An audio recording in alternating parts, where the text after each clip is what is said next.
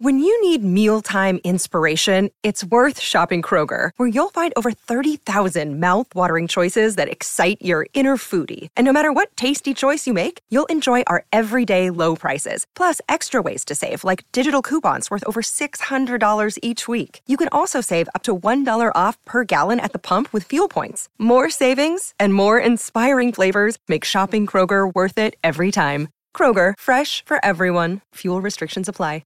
With threats to our nation waiting around every corner, adaptability is more important than ever. When conditions change without notice, quick strategic thinking is crucial. And with obstacles consistently impending, determination is essential in overcoming them. It's this willingness, decisiveness, and resilience that sets Marines apart. With our fighting spirit, we don't just fight battles, we win them. Marines are the constant our nation counts on to fight the unknown. And through adaptable problem solving, we do just that. Learn more at marines.com.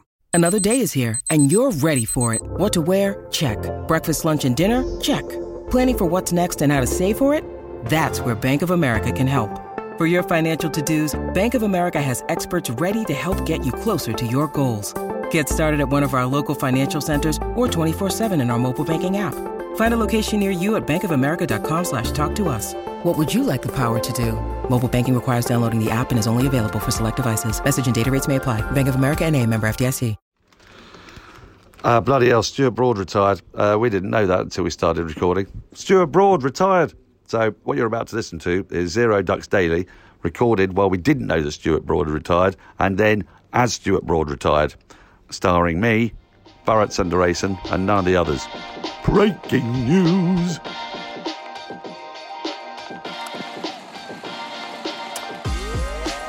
Welcome to another edition of Zero Ducks Daily, and yes, predictably it's Daniel Norcross, and also predictably it isn't Toby Tarrant, and it still isn't Stephen Finn. It's driving me absolutely nuts. Thank God there's only going to be at least, two more of these at most. At the end of the third day of the final Ashes test, another scintillating day of Baz Balian madness that England let slip towards the back end. They've given a sniff to their Australian overlords who already hold the Ashes.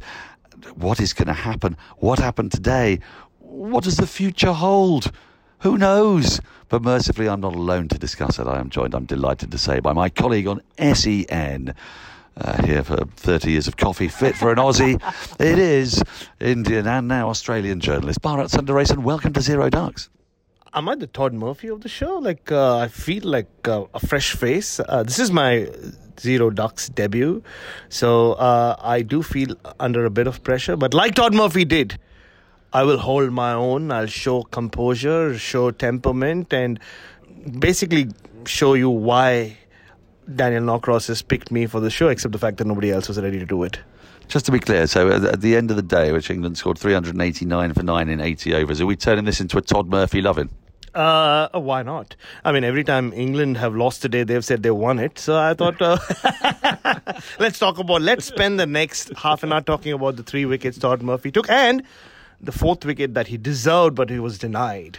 Do you know what? You mean that absolutely diabolical decision at the end? Let's start with the very end, because Joel Wilson came out with an absolute corker. He's got a fairly good portfolio of corking decisions. He gave out Jimmy Anderson after an enormous amount of thought. And if you thought about it for any length of time, you'd think that's not out. If you thought about it for a long period of time, and you've gone, that's definitely not out.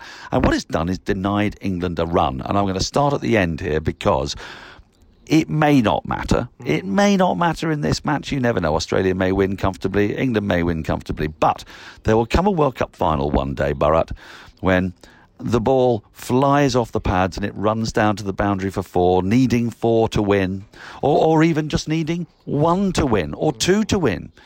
And the umpire will make the mistake. He'll give it out, and then DRS will overturn it, but it'll be a dot ball. We've got to change this. We can't be giving LBWs until the ball is dead. That's the only way to stop this. Then you give it out, and any runs that were scored, you keep if it's not out. And obviously, if you're out, you're out. This really does get under your skin, doesn't it, Daniel Norcross? I remember us discussing this on air, and just to spite you, I disagreed with you, and I've never seen you more angry or angrier than what you were. You were losing your cool at me, of all people, which you never do. So I'm going to agree with you there. And I don't know what Joel Wilson is turning into. I mean, we've seen very, very many variations of Joel Wilson.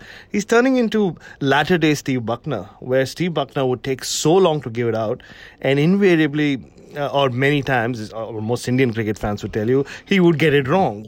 And that's what Joel Wilson has become randomly in this test match. His decisions were pretty straightforward, even though he got a couple wrong last week in Manchester. But here he's tried to do the slow hand of death, but in a way he's doing it to himself. He's just making his decisions look worse than they are.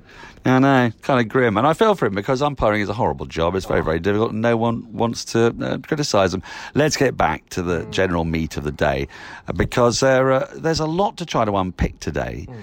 I don't think batting has looked easier, almost even, than at Old Trafford. And I can't quite work out why, whether it's a combination of ball, conditions, pitch, tiredness of Australian bowlers. There was a period towards from the start of the day, frankly, when 13 runs were scored off the first over. The deficit of 12 was wiped out.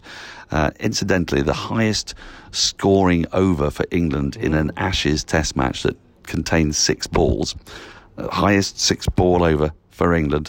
Unbelievable. Right to start the day, and that sort of set the tempo. And although there were occasional moments of clagginess here and there, it was yet again England's batters massively on top. And it was only at the back end when they lost those sort of 4 or 5 wickets in the evening, thrashing around.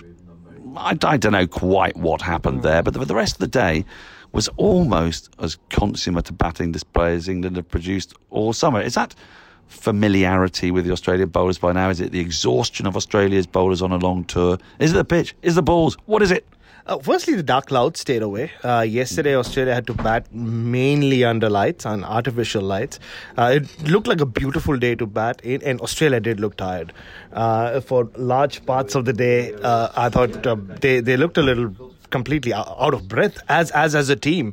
There was not a lot of energy, and you can't expect a lot of energy when the opposition is battering you down at over 5 and over. Everybody's playing shots, and you're coming towards the end of the 6th test in the space of 7 weeks. And I think credit to Australia towards the end to sort of stay in this game. England are still so far ahead. It's already a big lead that they have. They still have that 1 wicket left, don't forget.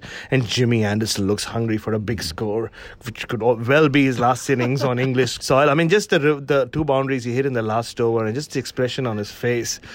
He looks good for 100 to me. So England aren't done yet. They still have 2 more days to set that 500 target that they are looking forward to, and to really ram the point home that they are the actual winners of this urn, even though they won't get to keep it. Maybe they can snatch it from Australia before they head home. But look, I think it was classic baseball for the first 2 sessions. But you're right, the last session, there were a couple of balls from Todd Murphy which kind of misbehaved. There was a puff of dust. There was the wicket of Joe Root. And it did look like both Joe Root and Johnny Bairstow. I mean, I'll never accuse a batter of getting obsessed with a milestone because that's not what they do, right? They get really riled up when you do that. But then when you bring up their number of centuries, they get very excited about it. So I don't know where. There is a bit of irony there. But it did look like they slowed down a little bit.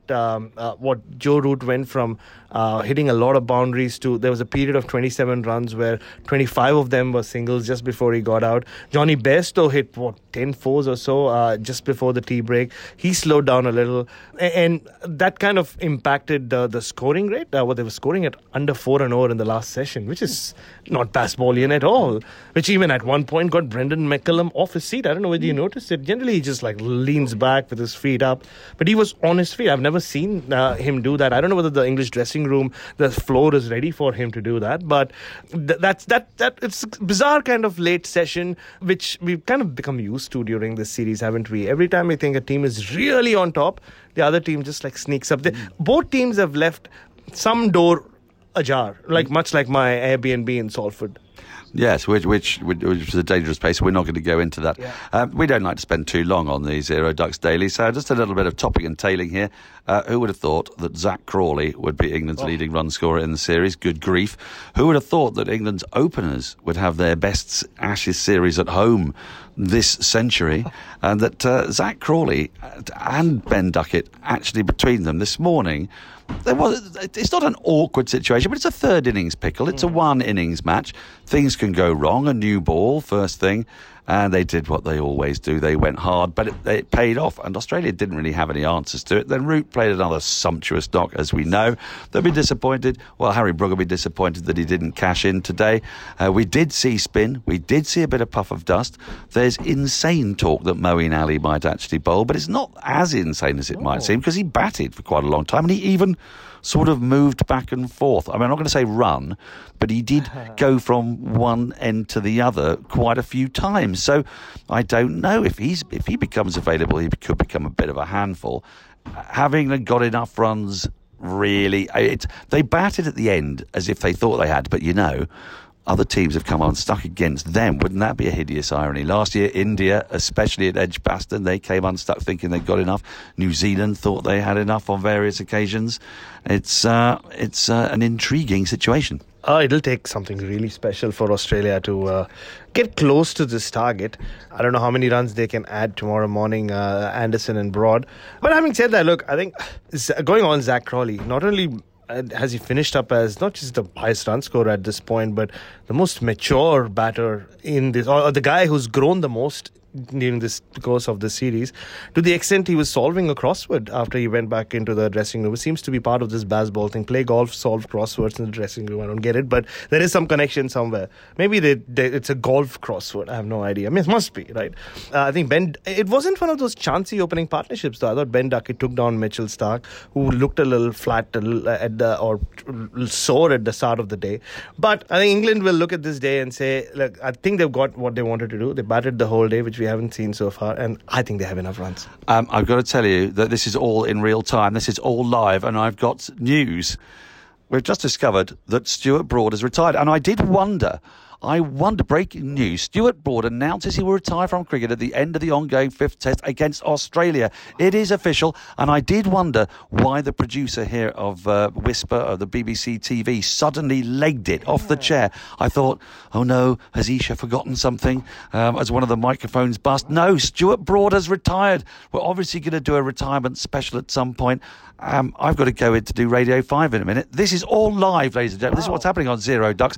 I'd like your instant reaction and obviously your tributes to a man who's just about nailed non-cricket, as Barney Ronay called it.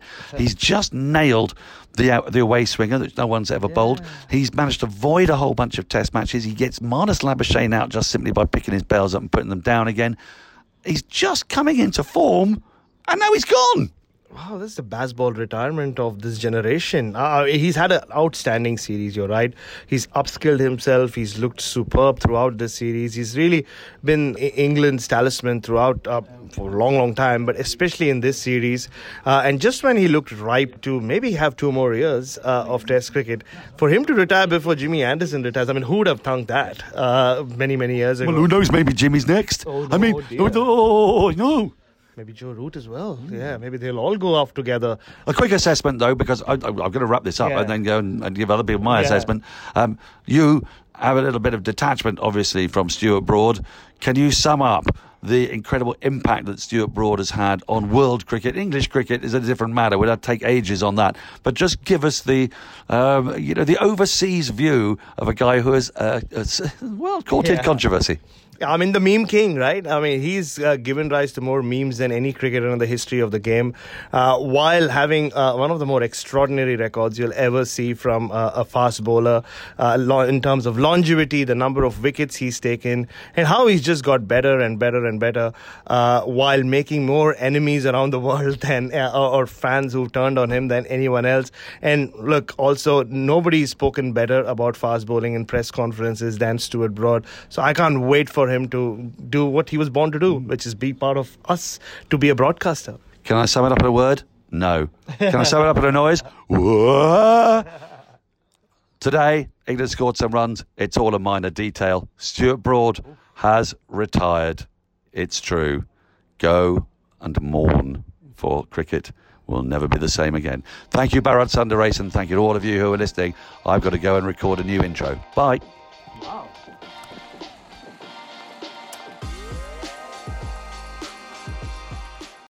Sports Social Podcast Network.